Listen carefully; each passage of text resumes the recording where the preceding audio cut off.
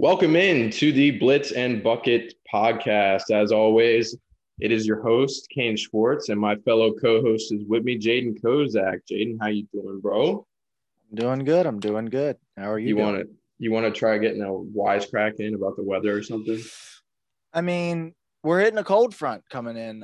It's going to be really hot on Thursday, I believe. But I think it'd be great if we just transition to just weather. yeah, Maybe people would like that. Oh, weather we sports got podcast? we got to think of like some cool like alliteration. We had blitz and buckets. We got to think of like Weather and weather. storms and snow. I don't know. Oh, storms and snow. Keep an eye out for the storms and Yeah, snow podcast. just a little black screen with eyeball emojis. Just comes on our story. It's our next What's business happening? venture. That's what I'm talking. Shout out to Mitchell for making fun of me for always bringing up the weather. And I won't do it anymore. So thanks, Mitchell. With that, let's get into the football content we got today. And we are going to dive into the AFC East today. But before we take a deep dive, we did have some breaking news today. Julio Jones, one of the premier wide receivers in the NFL, obviously unhappy in Atlanta. They haven't been winning. And Adam Schefter reported that he requested a trade. I believe it was back in March, right? Yeah, something like that. Yeah. So, but today, Shannon Sharp, a host with Skip Bayless on the Undisputed Show on, I think that's Fox or something. Yeah. But Shannon Sharp called Julio Jones in the middle of the podcast, or not the podcast, the show. And he calls him, and what did he even say? He was like, "Are you going to be an Atlanta Falcon, or are you going to play for the Cowboys?" He said, "Are you going to be a Cowboy?" And he was like, or he said, "Are you going to play for the Falcons or the Cowboys, or what are you doing?" And he was like, "No, I'm out of there." And then he proceeded to say something along the lines of, "But I'm definitely not playing for the Cowboys." Right. So that rules the Cowboys out, but it also rules out the Falcons, which is right. Pretty big news.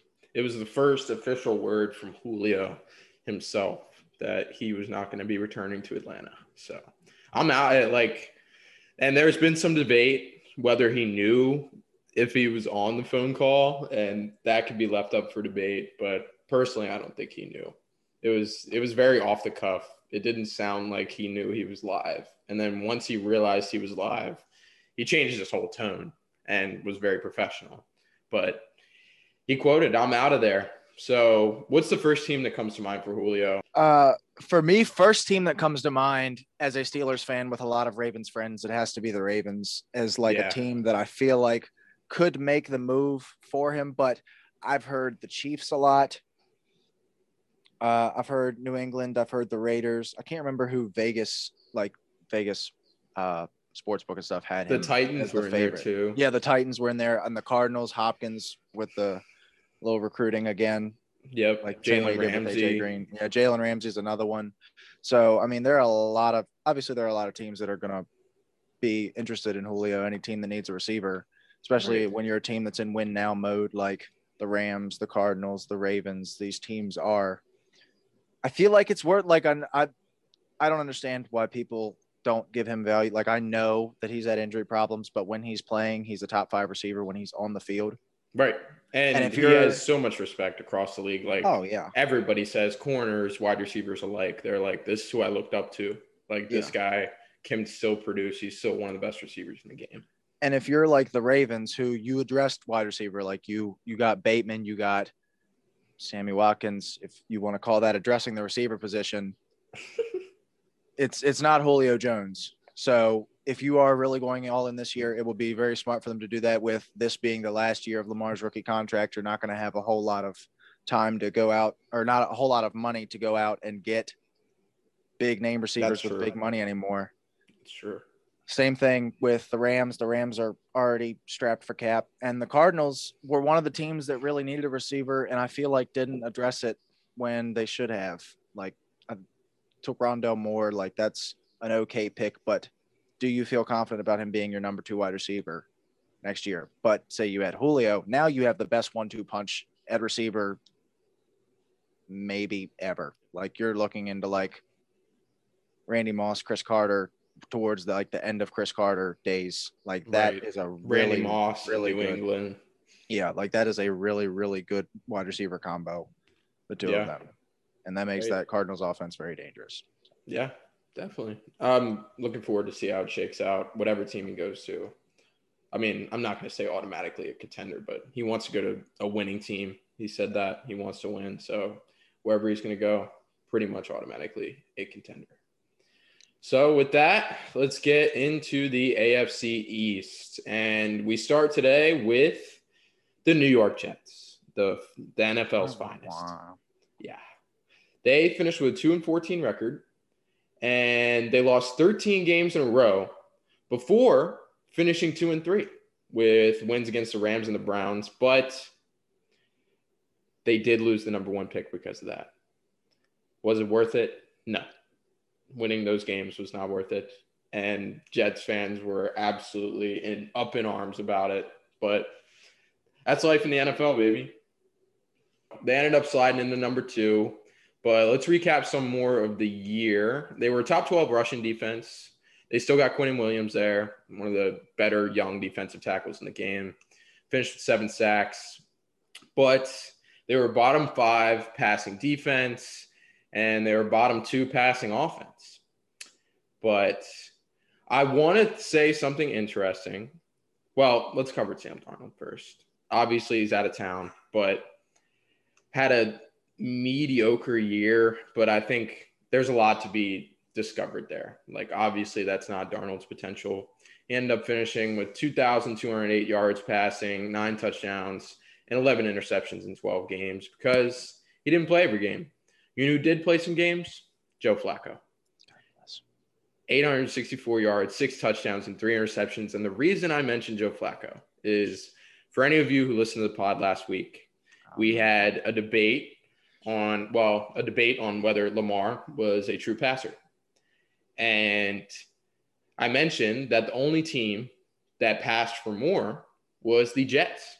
And it's funny because Joe Flacco is the reason that the Ravens finished last in passing, because it was like a 300-yard difference. And Joe Flacco, I mean, he's coming back and punishing the Baltimore fan base. I'm all for it. Anyway, they do have some promise on the receiving side. They got Jamison Crowder, who I think there's a lot to be discovered there. He finished with 699 yards and 6 touchdowns in 12 games before getting injured. And he had 59 catches, which was a whole 22 catches more than the next closest guy. So, and the next closest guy was Berrios, and he played all 16 games. So Crowder was basically the only passing option there. And as far as the rushing game, they're middle of the pack. You got Frank Gore really just stumbling along now. Like, I can't believe that man is still in the league, but all the credit to him. He was the lead back in New York, which not a lot of people expected. Curious, would you see Frank Gore making it into the Hall of Fame? I feel like there's no way he doesn't. As far as prime goes, he's not talked about very highly with, like the Barry Sanders, the Emmitt Smiths, the Walter Paytons. He's never really talked about in that breath. No, but he shouldn't be. Yeah, because he was never that talented, but the longevity is impressive, and you can't take away from that. So I feel like running back too. Yeah. Oh yeah. So I don't think he'll be first ballot. I think it may take him, a year or two to get in, but I think ultimately he will end up in the Hall of Fame. Yeah, I agree. Now, the other running backs in New York, you got Ty Johnson, who had a decent year. He's a former Terp.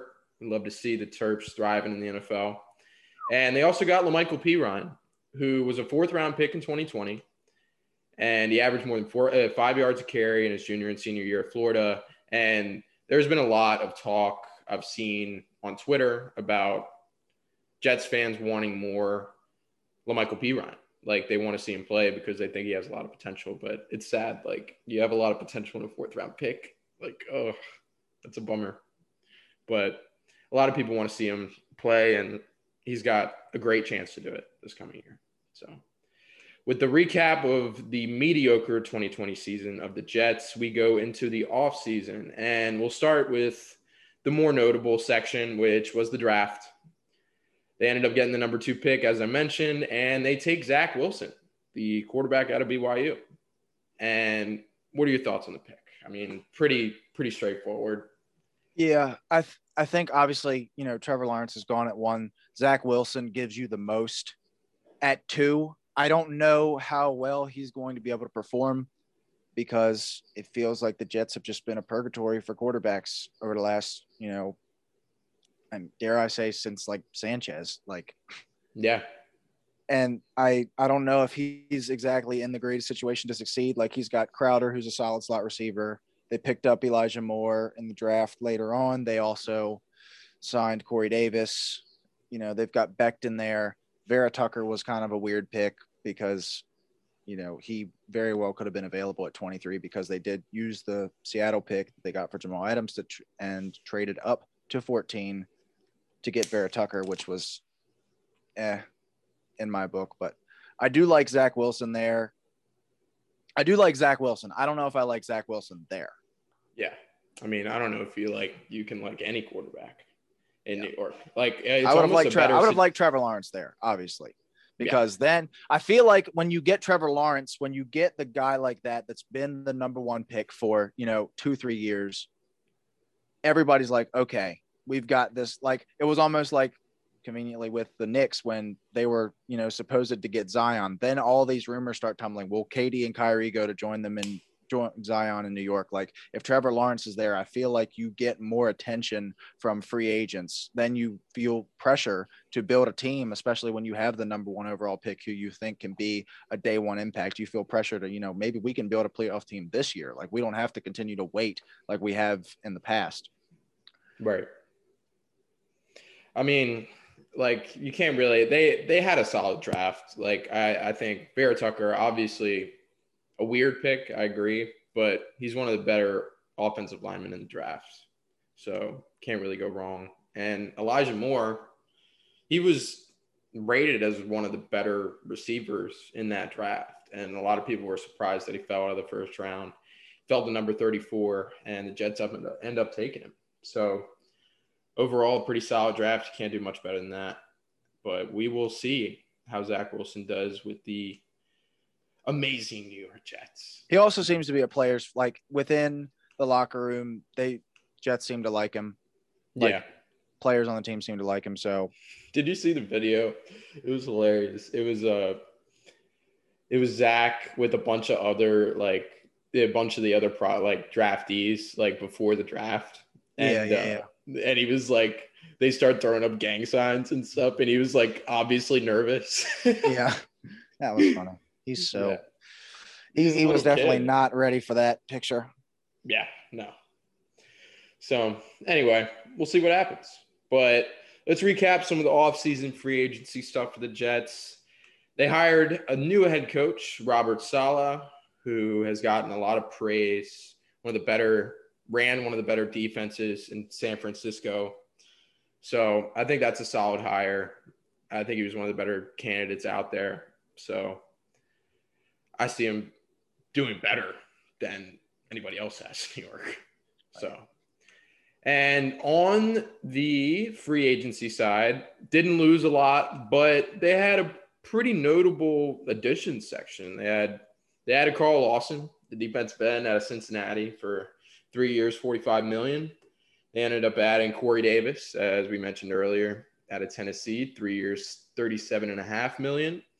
And they also added Keelan Cole, 1 year, $5.5 million. And Keelan Cole, he's obviously not a premier guy, but he definitely showed flashes of a lot of potential in Jacksonville. And if you're signing a guy for $5.5 million, that's a bit for a year.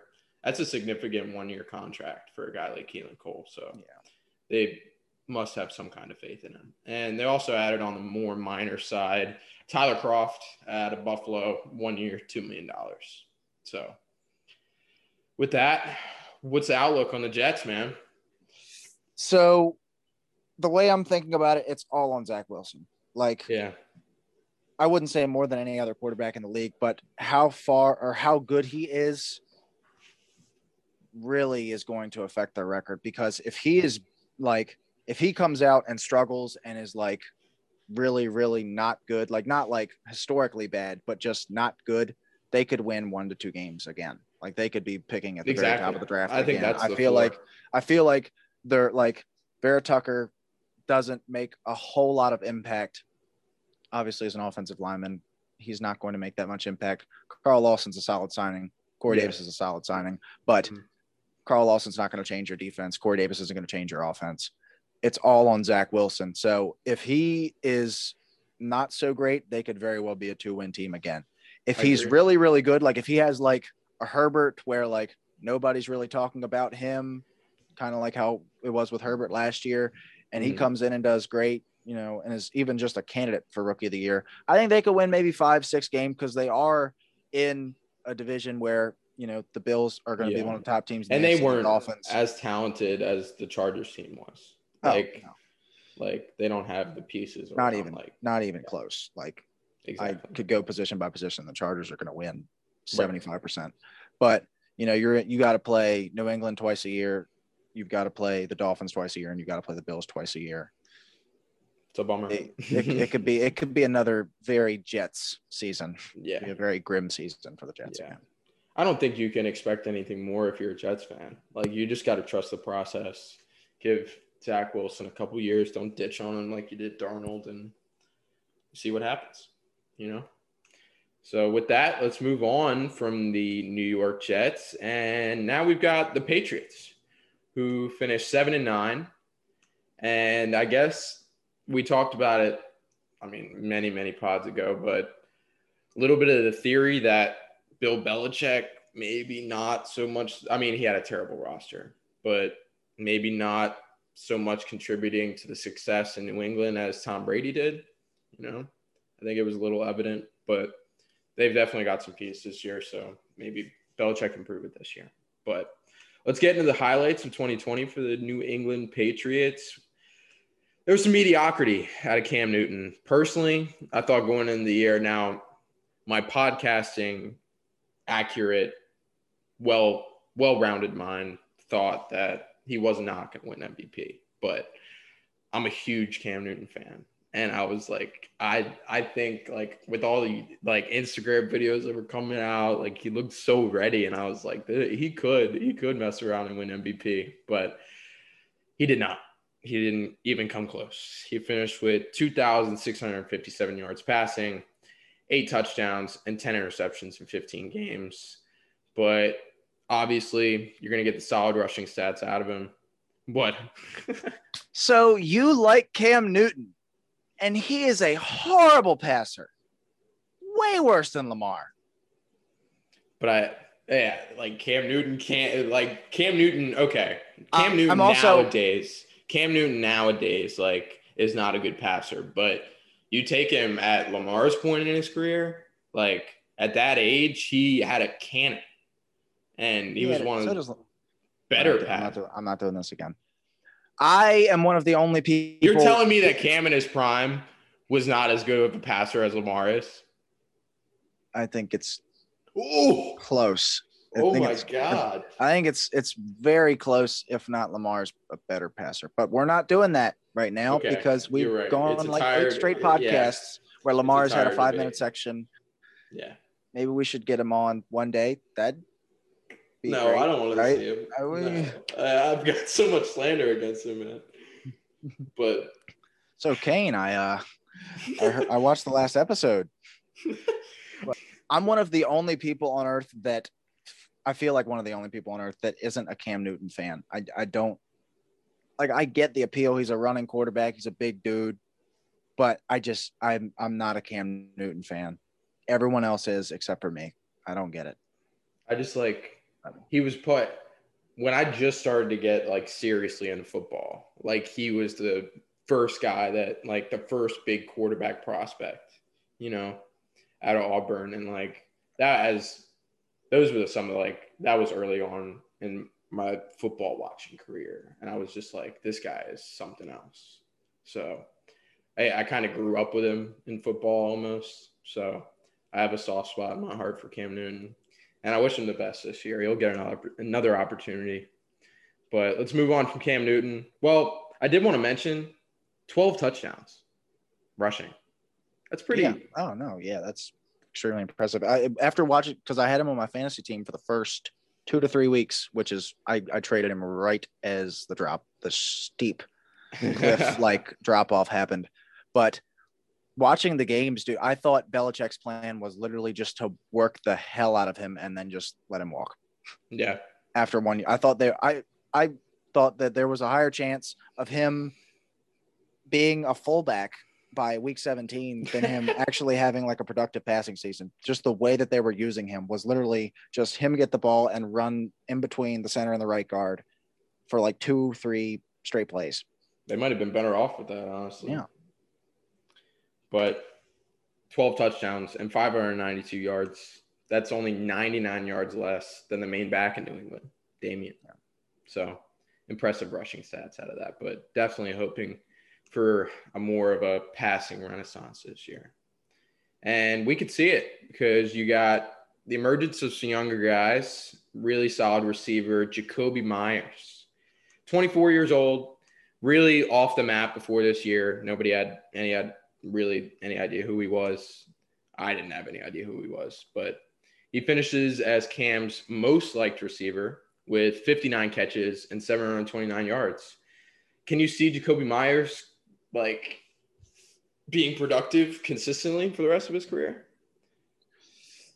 I mean, after one season, I can't really say much about the rest of his career, but there wasn't a whole lot for Cam Newton to like. So I totally understand giving, the guy that shows some promise the ball every once in a while, because there really was nothing there for him. Yeah. So, I mean, agreed. Maybe he ends up being pretty solid for them, but who knows? Because, it could be Mac Jones by the end of this season, and you don't know who his guys are going to be. So right. Exactly. I mean, you'll probably hit the younger guys, but I don't know. Like you said, it's only 1 year, so we'll see. But also another young guy who had a lot of promise, the lead back that I was just talking about, Damian Harris, baby. 24 years old, 137 carries, 691 yards, and only 2 touchdowns. But that's because Cam Newton vultured every rushing touchdown that he could have gotten. But a young guy that really nobody had the same thing with Jacoby Myers. Nobody really knew who he was. And he emerges as a pretty solid everyday back. Not fantastic, but signs of promise, But I did want to talk about Sony Michel. In 2020, he finished with 79 carries, 449 yards, and only 1 touchdown. Do you think we'll see more of Sony Michel in 2021, or do you think it's pretty dismal going forward? I think it's going to be pretty quiet for Sony Michel moving forward. You got the younger back and Damian Harris. Maybe they do kind of a 2-back thing, but I think Sony Michel's days of being a premier back for fantasy, for example, pretty much over. Yeah. It's just I thought that Sony Michel was the stuff coming out of Georgia. I thought he was really good. And if anybody's going to know who a good running back is, or a good football player in general, it's Bill Belichick. So there's a reason they're not playing him. And he's obviously injury prone. So I think Sony Michel is due for a pretty quiet career going forward, which is pretty sad. But like I said, that's life in the NFL, baby. But also want to mention New England had a pretty impressive secondary in 2020. They were the 8th best passing defense. They were tied for the most interceptions of any defense in the league.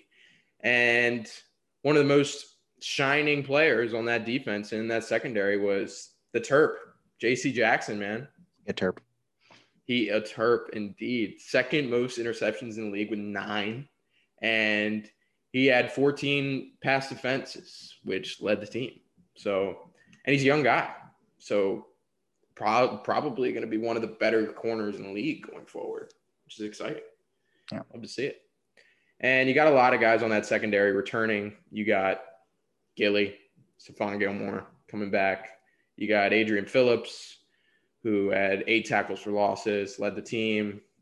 Got Devin McCourty, classic veteran presence, and Jonathan Jones returning too. So they're maintaining a lot of that secondary together, which proved to be pretty efficient in 2020. So moving on to the most notable piece of information for the New England Patriots, which was the historic free agency we saw. They had that first day that they started signing everybody. I mean, I've never seen anything like that, like ever in free agency since I've been into football. Like that was absolutely insane. So let's get into it. They added Matt Judon, outside linebacker from Baltimore, on a 4-year, $54.5 million contract. They signed Jonnu Smith on a 4-year, $50 million contract. And they signed Hunter Henry, 3 years, $37.5 million. Now, do you think this is, it's pretty obvious to me, but is this the return of the 2 tight end set in New England? I mean, it has to be. God, I'd hope you wouldn't give $37.5 million to your backup tight end in the same offseason that you just gave $50 million to another one. But I think the 2 tight end set will be very good for them because their tight ends have been probably the worst in the league ever since Gronk left. And, a 2 tight end, short to intermediate game for those 2 with Cam Newton fits Cam Newton very well. Yeah. And should help him produce a little bit more. Right. Do you think they can be as efficient as Gronk and Hernandez were back in the day? I'm going to say no, because Gronk was the best tight end ever. Yeah. Arguably. And there's no Tom Brady. Yeah. Also that. But I think it's if a 2 tight end set is going to operate efficiently in any offense, it's going to be a Bill Belichick offense. And like you were saying with Cam Newton, the tight end is the most accessible target that there is. So those guys are going to get a lot of action.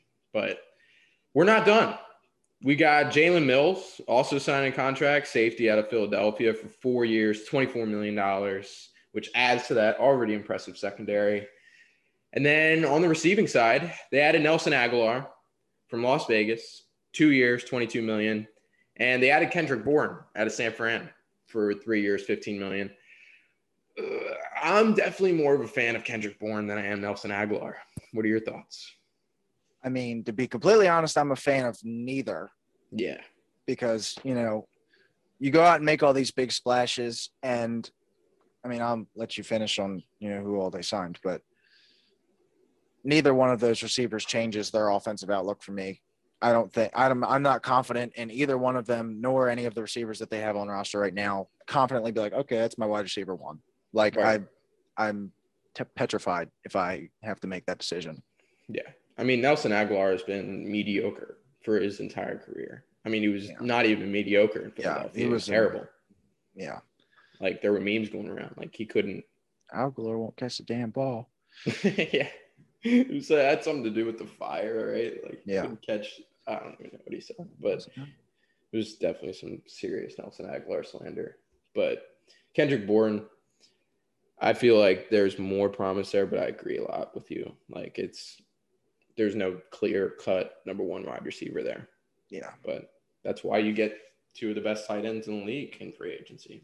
So, and to wrap things up, they brought back Kyle Van Noy from Miami on a 2-year, $12 million deal. Just a vet, and it's good to see him returning and possibly retiring with New England. So, and on the notable losses side, just one. Joe Thuney, obviously one of the best offensive linemen in the league. He signs a 5-year, $80 million deal with KC. But you hate to see a guy like that leave any offense. Another very, very notable ad. In fact, the only one that I'd say was a great ad for New England was Trent Brown.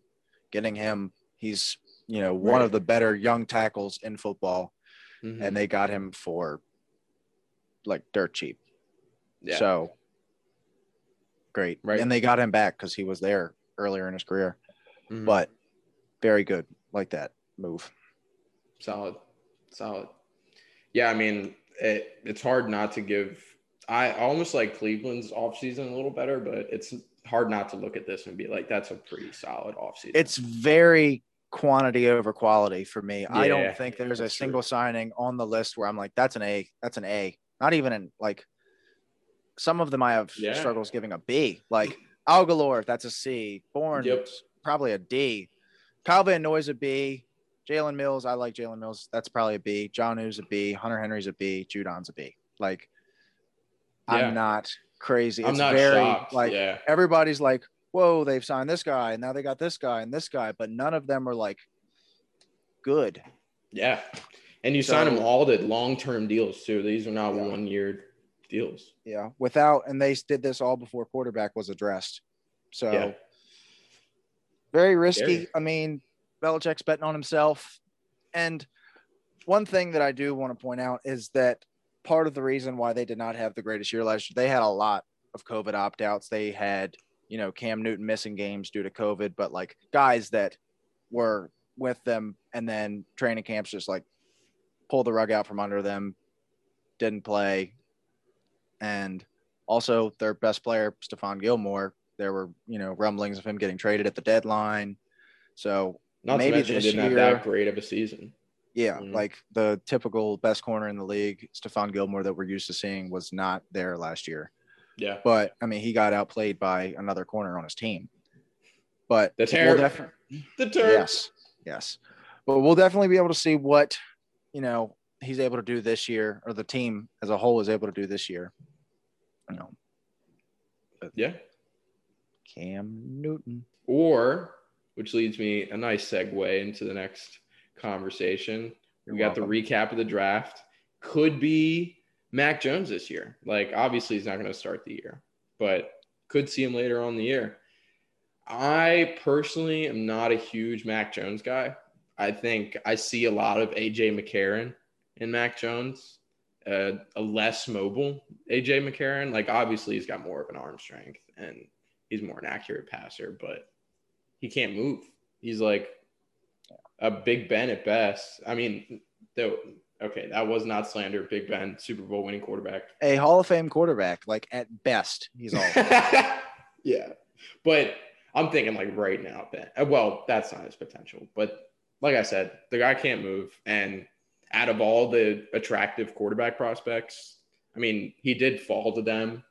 But obviously, I like Trey Lance a lot better. Obviously, I like Justin Fields a lot better. I like Trevor Lawrence a lot better, obviously. But I like Zach Wilson a whole lot better. Like, I mean, definitely the last guy in the first round, the least impressive quarterback in the first round. What are your thoughts? So I don't like Mac Jones as a player, but I do like him to New England. I think if he could succeed anywhere, it would be here. He's coming into something that his skill set is very based around, or was based around just a year ago. So he's got a very quick processor, which, is something that they had a little bit of success with before for the last 20-ish years. But, he can't move. His arm isn't the biggest. It's not the smallest, but say he's got an average-ish arm. But are you talking about the physical size of his arm? Because that's what it sounded like. When I did the little wraparound tape over his arm, it was just meh. Yeah. I've measured bigger arms. But if there was any team, I honestly think that if he didn't go to New England at 15, or if he didn't go to New England at all, he might have slipped out of the first round. Mm-hmm. Because he's really like Mac Jones is a good quarterback, but I just feel like the need for quarterback from these teams, like say Washington, there are so many quarterbacks hitting the market. You don't want to tie yourself down with Mac Jones, right? Unless you're in New England, where you're kind of cap strapped after the offseason you just had.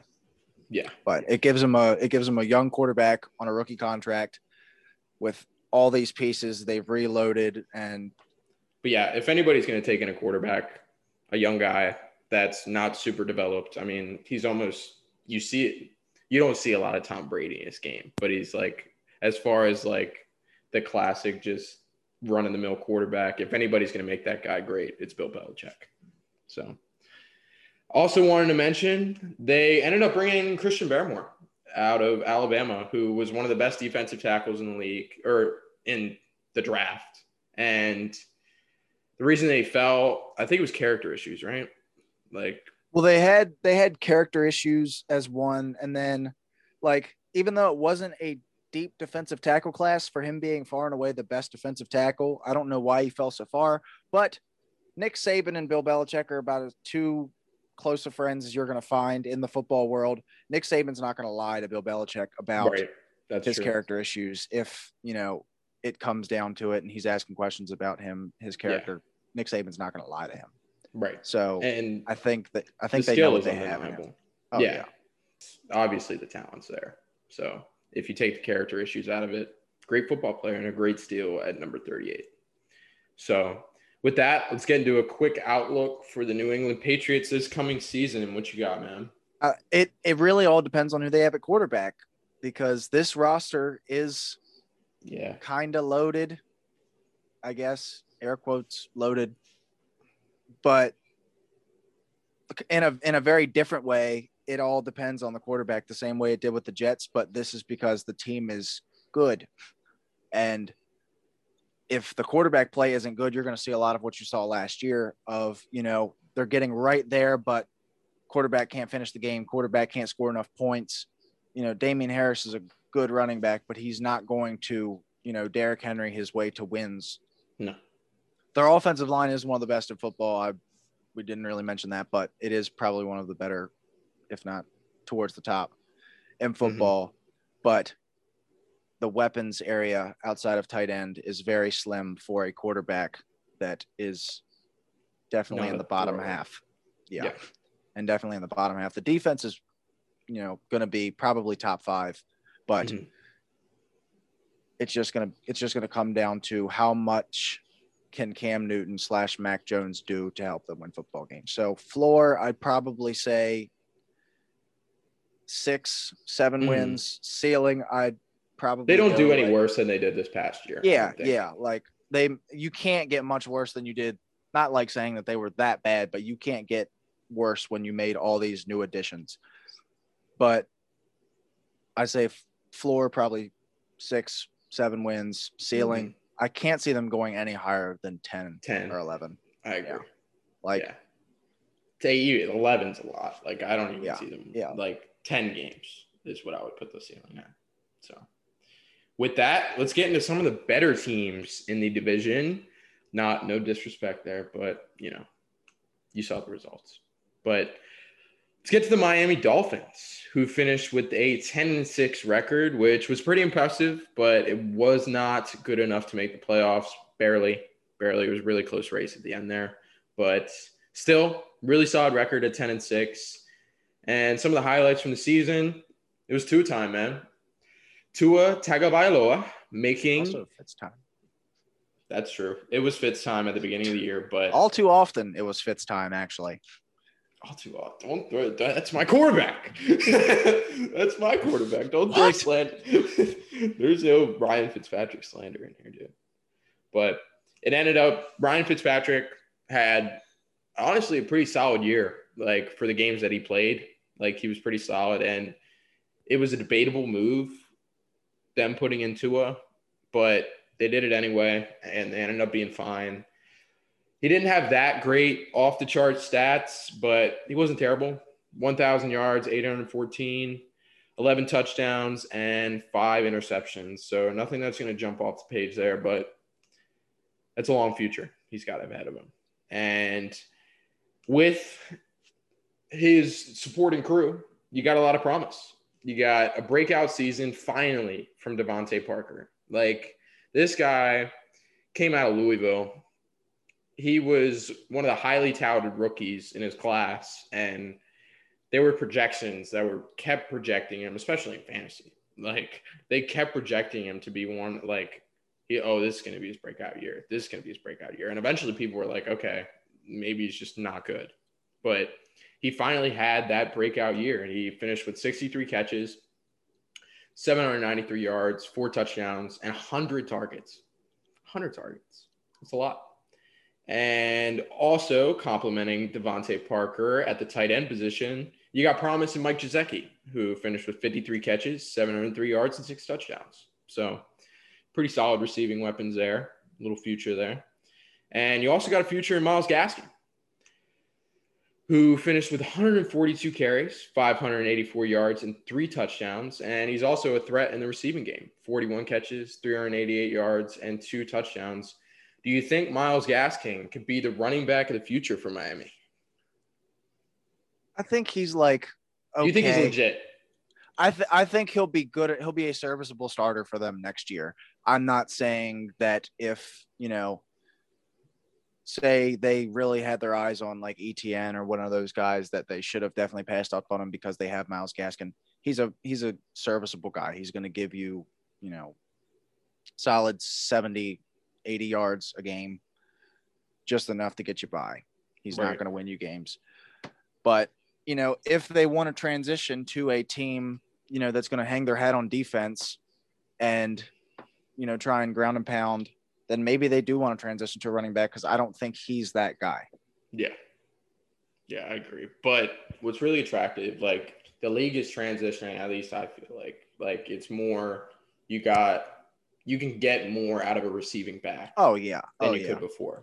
And definitely not a lot of guys, not a lot of guys can do both those things well, rushing and receiving as a running back. And he did pretty well in both of them. So, and he's still a young guy. So I think there's a lot of promise there. Is he the running back of the future? We'll see. But definitely a solid season in 2020. Also, a solid season in 2020 for the Dolphins, the defense. They allowed the 6th least points in the league.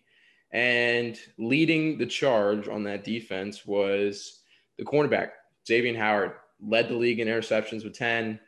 And he finished second in pass defenses with 20. Do you think Xavier Howard is a staple cornerback going forward in this league? Yeah. I'd say, because it felt like this was all like, whoa, where did he come from? Like, he's been a good corner for the last few years, but he hasn't been a, top of the league, all pro corner like he was this year. So do I think that he's like top 2 or 3? Probably not, but I can't say he didn't have a great season, because he did. Yeah. I think he will be. If you're leading the league in interceptions, you're bound to be a pretty solid corner going forward. And alongside him, you got Byron Jones also coming back. And Byron Jones obviously always been a really solid corner in the league. So yeah, defense looking pretty solid going forward. And let's move on to the free agency. They added Will Fuller, wide receiver out of Houston, for 1 year, $10.6 million. And a lot of people are fans of Will Fuller. The only knock on him is that he has yet to play a full season in the league. Do you think his injury proneness is a problem going forward, or do you think we'll finally see Will Fuller unleashed? I think on a 1-year deal, the injury wasn't, that big of a concern in their minds. Obviously it was if they wanted to give him a 1-year deal, but now that they have him on a 1-year deal, that's just going to be something that they're not as worried about. But I make a joke that like one of the best players in the NFL is week 2, Will Fuller, because right after that huge, 16 catch, 250 yard game, he's either hurt or doesn't get a target. But I think he'll be good. I don't like the Waddle pick, but obviously we'll get there, especially after that. But it's an okay signing. It's 1 year. Deal, whatever. Yeah, exactly. I think if he can stay healthy, he could be like a serious threat in the league, but that's the big knock on him. So they also brought in Jacoby Brissett on a 1 year, $5 million deal, backup quarterback, just solid vet. And they also brought in Malcolm Brown, running back out of LA, played kind of split carries with Darrell Henderson, and bringing him in on a 1 year, $1.75 million contract. So that's more to replace Matt Breida, who they lost, and just a backup running back. So on the notable losses side, now help me out with this. Devon Godchaux. Pretty sure. Because the AUX is like Chow. Or no, is it Cho? I think it's Show. Davon. French. Yeah, Davon. They lost Davon in the offseason to New England. 2 years, $15 million. They ended up losing Kyle Van Noy too. Mentioned him earlier. And they lost Fitzy, but obviously you're bringing in Brissett to kind of replace that backup role. And like I mentioned earlier, you lost Matt Breida, ended up going to Buffalo on a 1 year, $1 million deal. But nothing too major on the losses side. But in the draft, They had a pretty darn solid draft. They bring in my opinion, they bring in Jalen Waddle, one of the most talented, athletic people in the draft, like just gifted, like a Tyreek Hill type. Bring him in, wide receiver at Alabama. What do you think? I heard you have some hesitation earlier. I don't like it at 6. Like you could have got your franchise, generational talent. You could have got Sewell.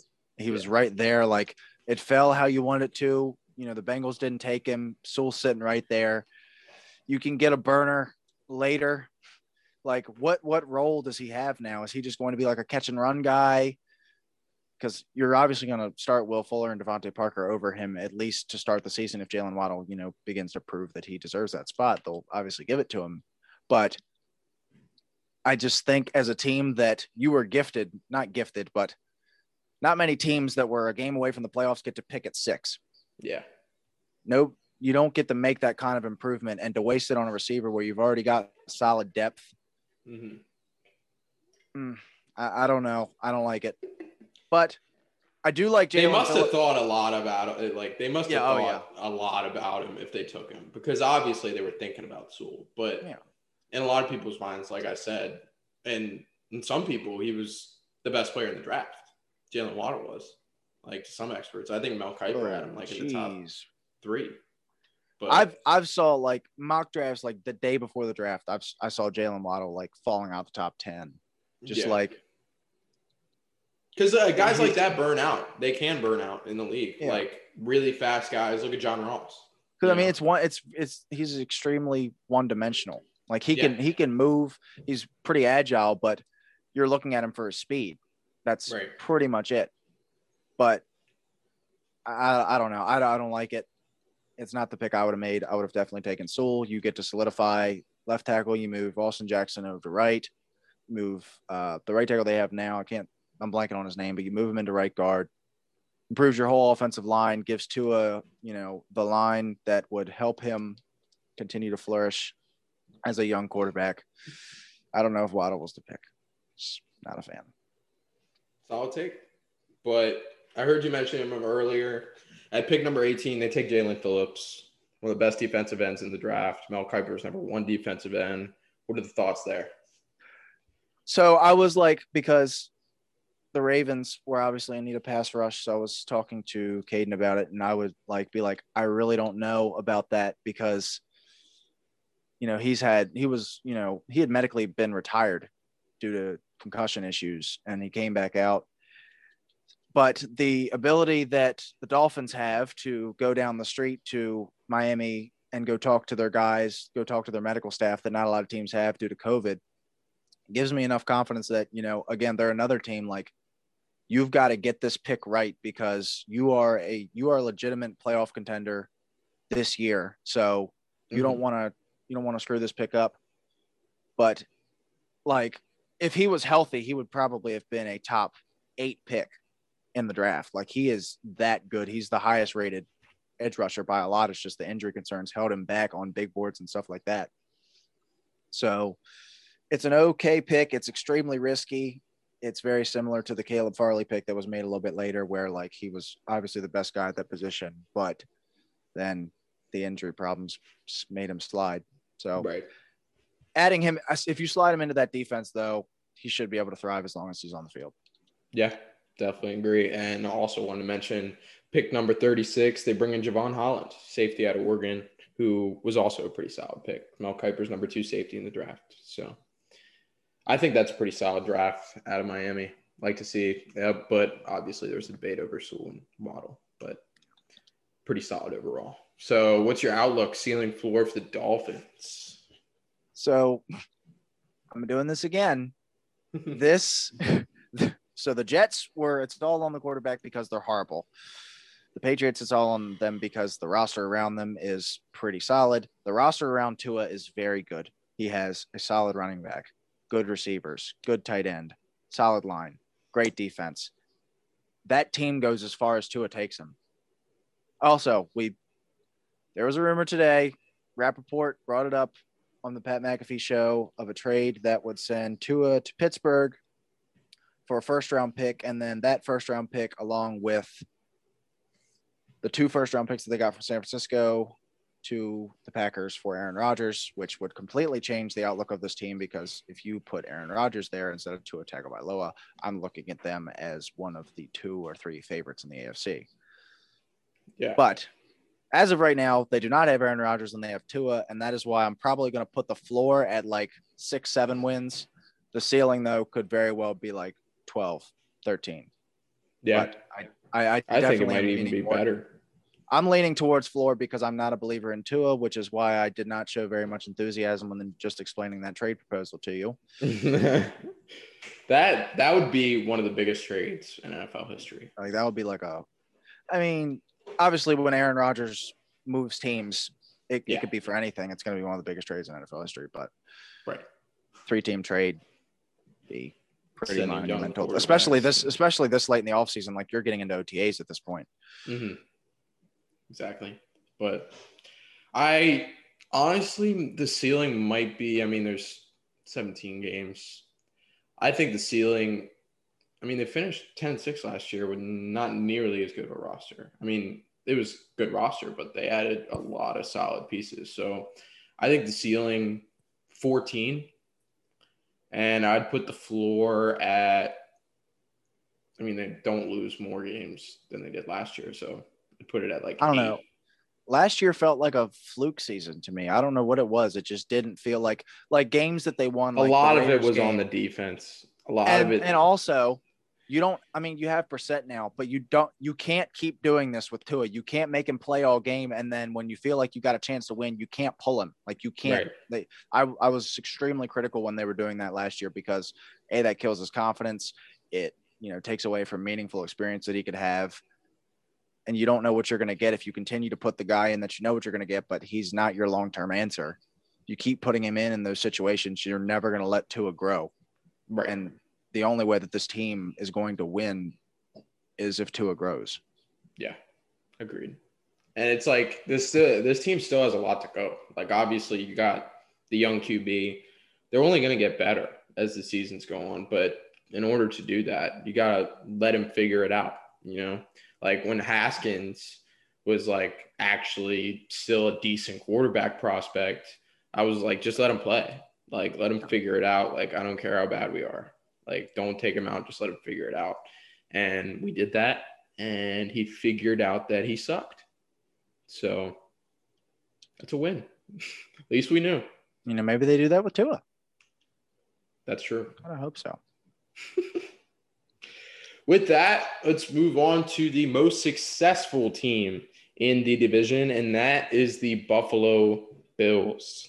They finished 13-3 this past year. They ended up losing to KC in the AFC Championship game, but an historic year out of Buffalo. It was one of the most exciting teams to watch. You got a lot of liked faces. You got Stefon, everybody loves. Like, you got Josh Allen, everybody loves. But let's get more into Josh Allen. 4,544 yards passing, 5th in the league, 37 touchdowns, 5th in the league, 10 interceptions. And if that wasn't enough, he finished with 102 carries, 421 yards, and 8 touchdowns as a running back. Do you think Josh Allen is a no doubt franchise quarterback going forward? Oh, yeah. Oh, of course. Yeah. Not a doubt in my mind. I think that, he's walking into the season as a top 5 quarterback in the NFL. Like, yeah, there's no doubt in my mind that he knows that he's their guy and they're going to lock him up and then just continue to build around him. No doubt in my mind. Yep. I don't think there's much debate there.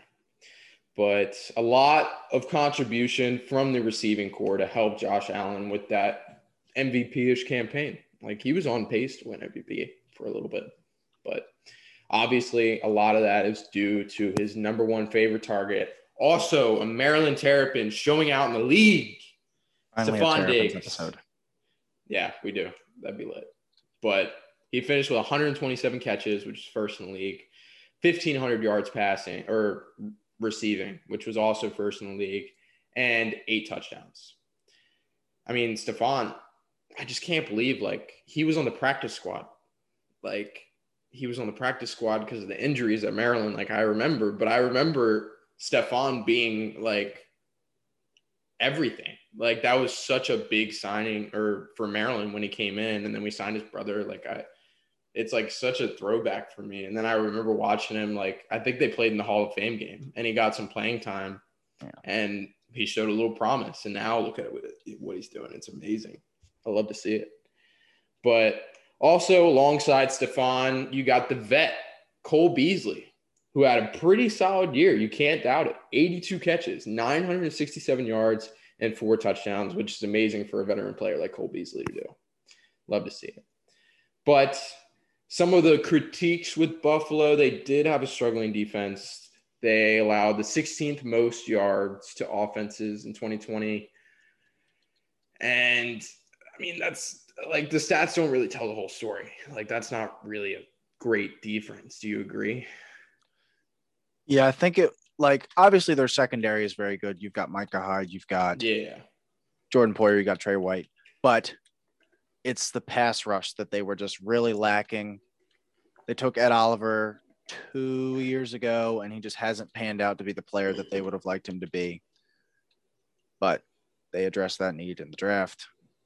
But so hopefully I think that defense, continues to make strides forward, because that secondary, like as far as talent goes, it's one of the best in the league. Like you can't deny that. So if they can just fix the pass rush, they should, be a good enough defense where that offense is so explosive to, make a It doesn't run.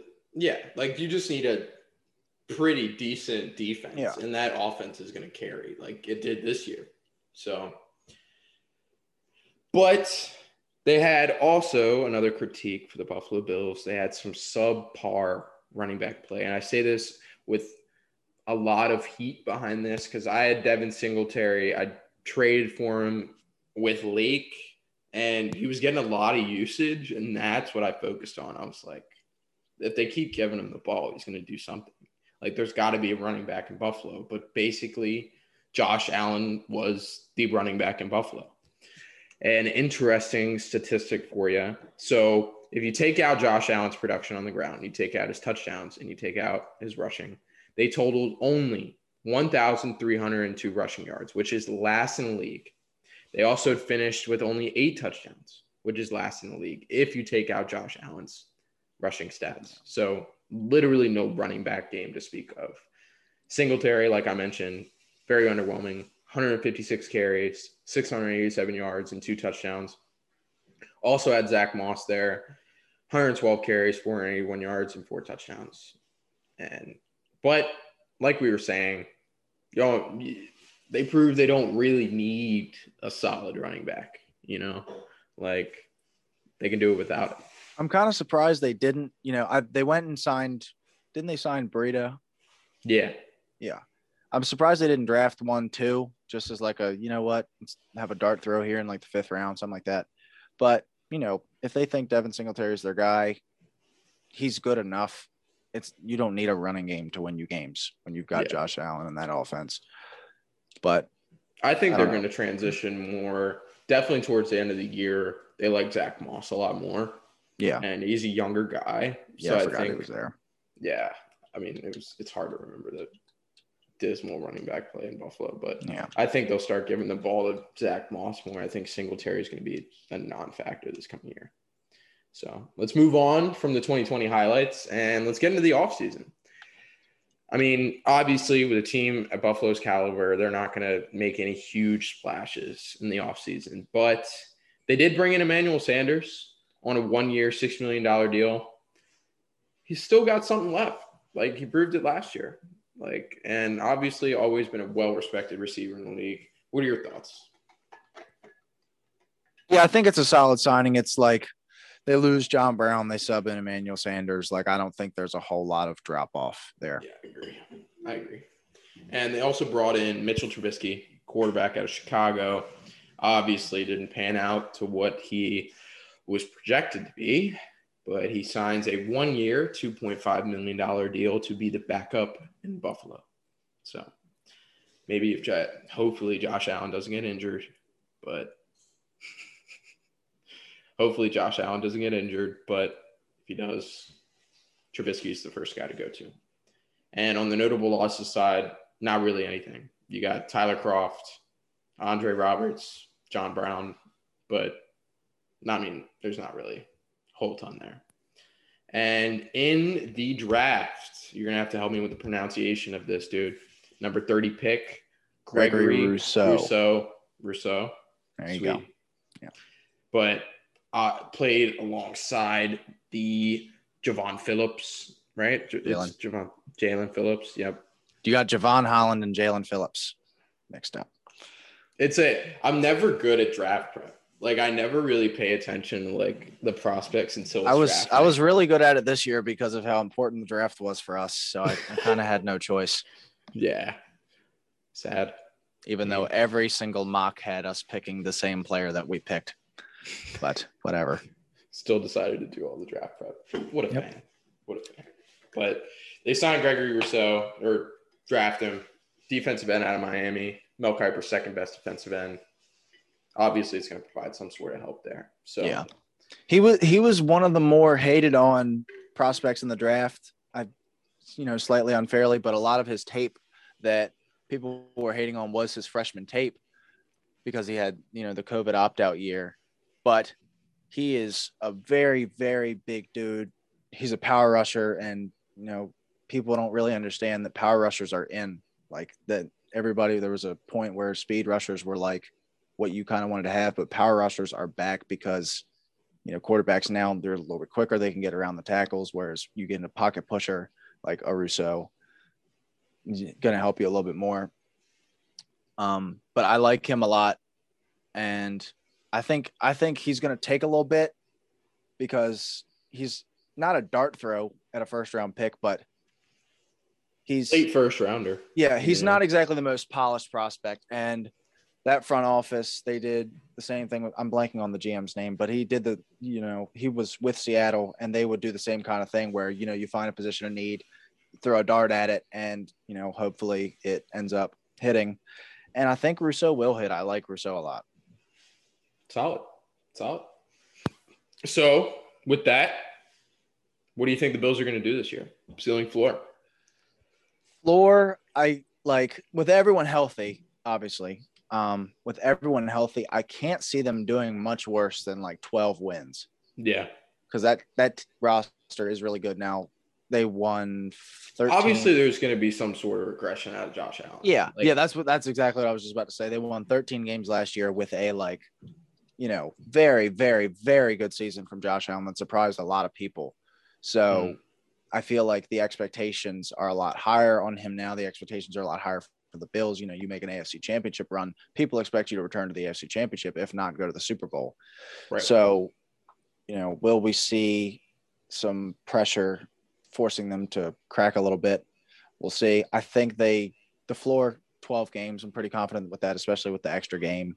Me too. The ceiling, though, when your floor is 12 wins, you can't really go much higher in the ceiling. So I'd probably go 14 wins.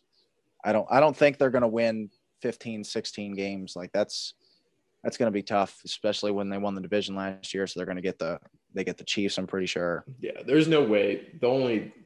We'd have to see a duplicate season and more from Josh Allen and Stefon, and that's just not realistic. Yeah. So, obviously, I think they're and everybody thinks it's pretty unanimous. They're going to compete for AFC Championship years to come. Yeah. So, I like it. Well, with that, I think that just about covers it. So, we mentioned that we're going to start getting pods out more frequently, and we kind of dropped the ball on that recently, but we're definitely going to start getting out pods quickly because we got to cover these divisions, and the off season is quickly coming to a close. So we'll see you guys soon. Have a good one.